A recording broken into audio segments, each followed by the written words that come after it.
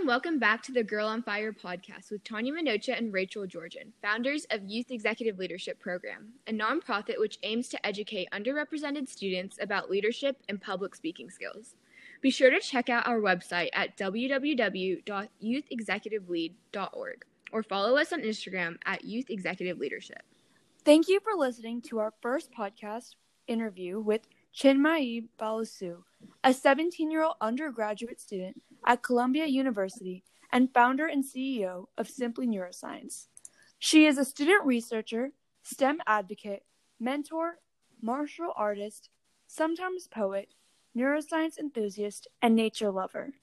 Simply Neuroscience is an international nonprofit organization dedicated to fostering students' interdisciplinary interests in the brain through neuroscience and psychology education, outreach, and awareness. We have her on the podcast today to share her insights on being a founder of a nonprofit at such a young age. Hey Chinmayi, how are you? Hi there, I'm doing really well. How are you guys doing? Thank you for having me on here. We're doing great. Thank you for being here. Mm-hmm. We're super excited to talk to you, obviously, so let's dive right in. How did you start Simply Neuroscience? What do you all do? What kind of motivated you, I guess, to start? So throughout high school, I was really interested in learning about the brain, so neuroscience, and going through different events, different science competitions. I always found other people who were interested in also learning about the brain, but there wasn't really a way to connect with these folks outside of those, one-day events or such things. So I really was craving for that kind of a community in the student neuroscience groups, basically. And the other aspect of that was that these people that I met who really liked learning about the brain also didn't necessarily come from complete STEM backgrounds. And so some folks were really into computer science, but then other might be into business or econ, for example. So I really wanted to find a way to bridge that kind of differences in people's backgrounds and approaching neuro, and also create that community. So I believe it was the end of high school. So it was during the summer before college last year, but decided to start expanding this into a nonprofit organization from what I thought would initially be a one-woman blog.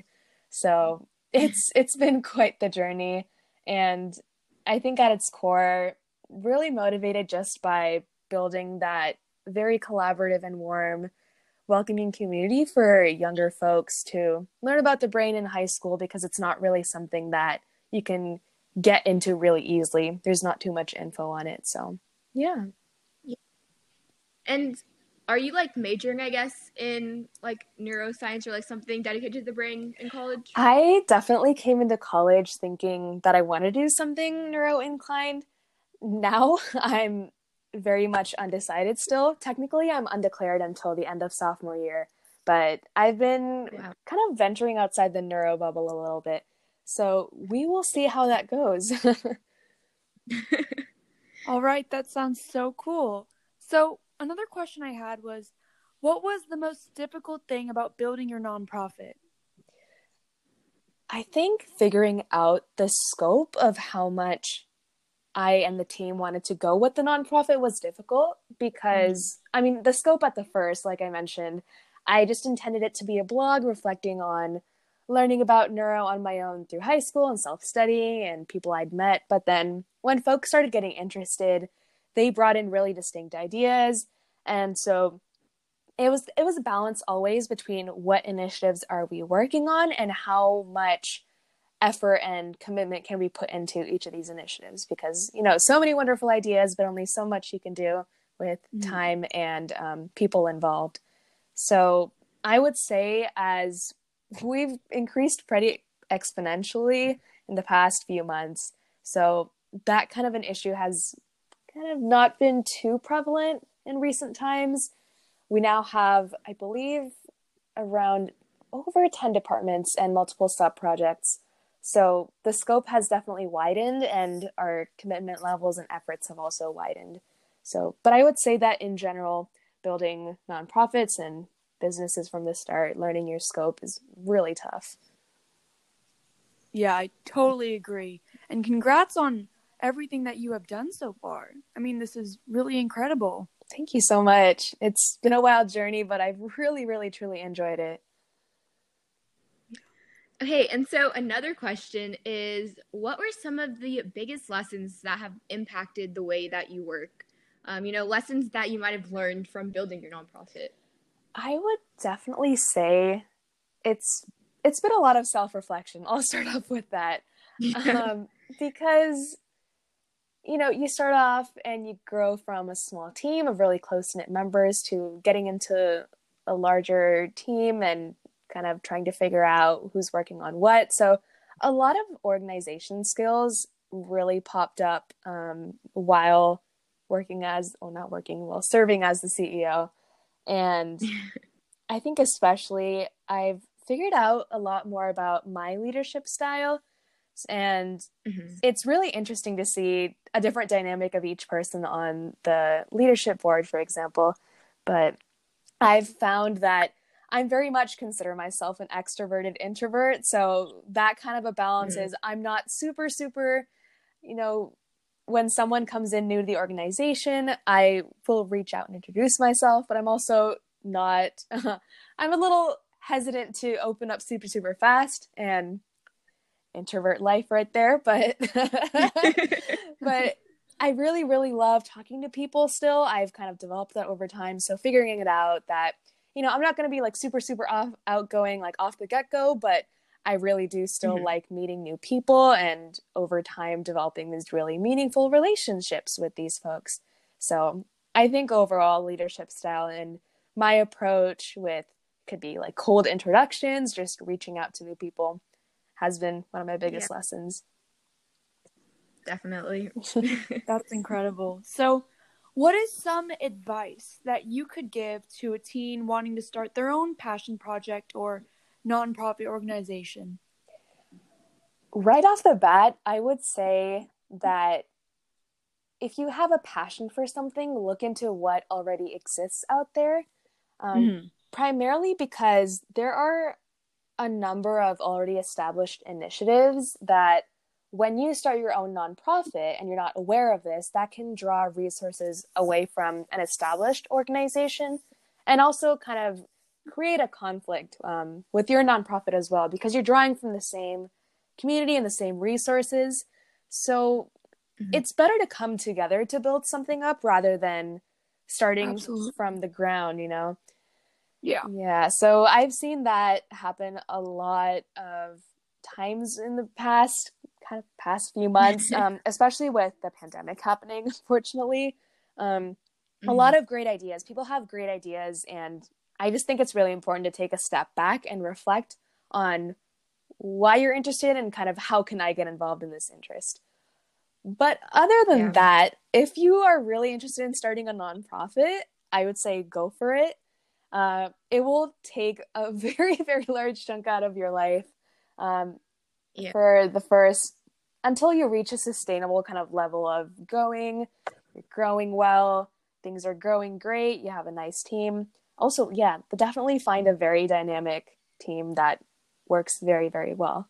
And it's a very case-by-case thing, but I think the starting miracle grow formula is just having a great team and having that passion. Yeah. So how did you find and build this team? To be honest, a lot of it came by chance and through some folks who I met through other initiatives I was involved in. So I was involved over the summer last year, which is around the time of founding, I was involved in a Girls in STEM org that was called Girl Genius Magazine. And so a number of girls from there were also interested in learning about the brain, going into neuro or psych. And so they decided to hop on and help things out. I think about half of the girls on the current leadership team I met through Girl Genius Mag.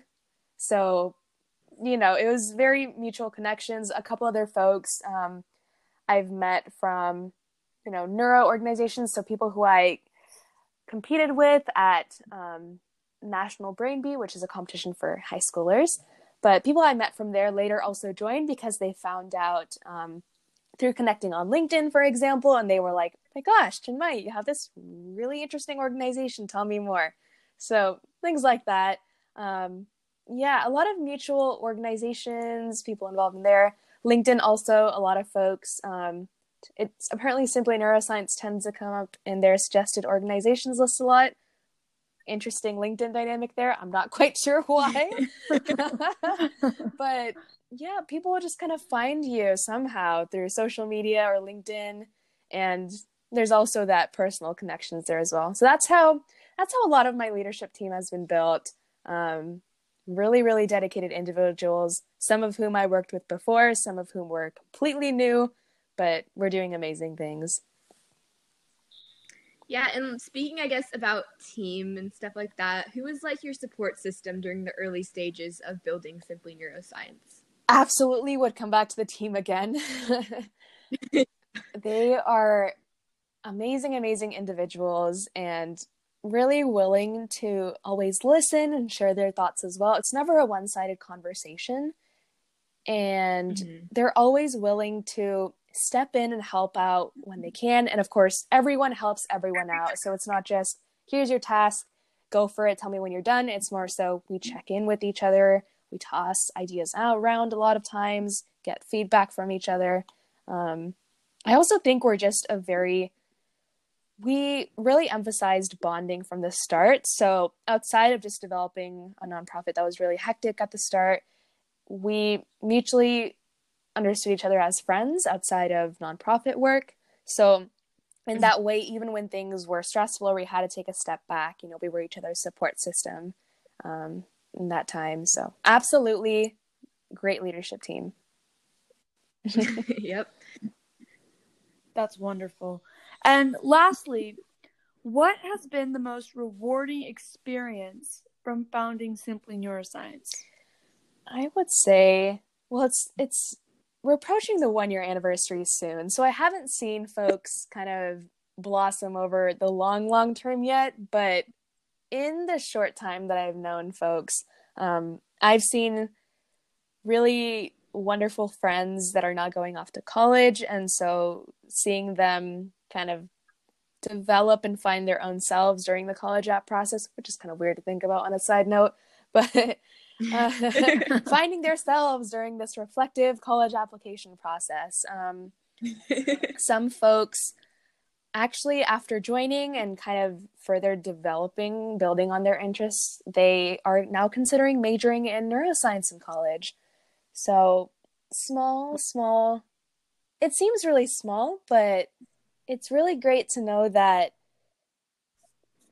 these really amazing individuals in this organization could help them out somewhat and kind of give them a space to think about what they would want to do in life. So I really, really love that about this org. Well, I just want to say congratulations for everything that your nonprofit has done. Yep. And you are really an inspiration to girls all around the world. And thank you so much for coming on to this podcast today. We really appreciate it. Thank you so much, folks. I'm really honored to talk with you all and be here.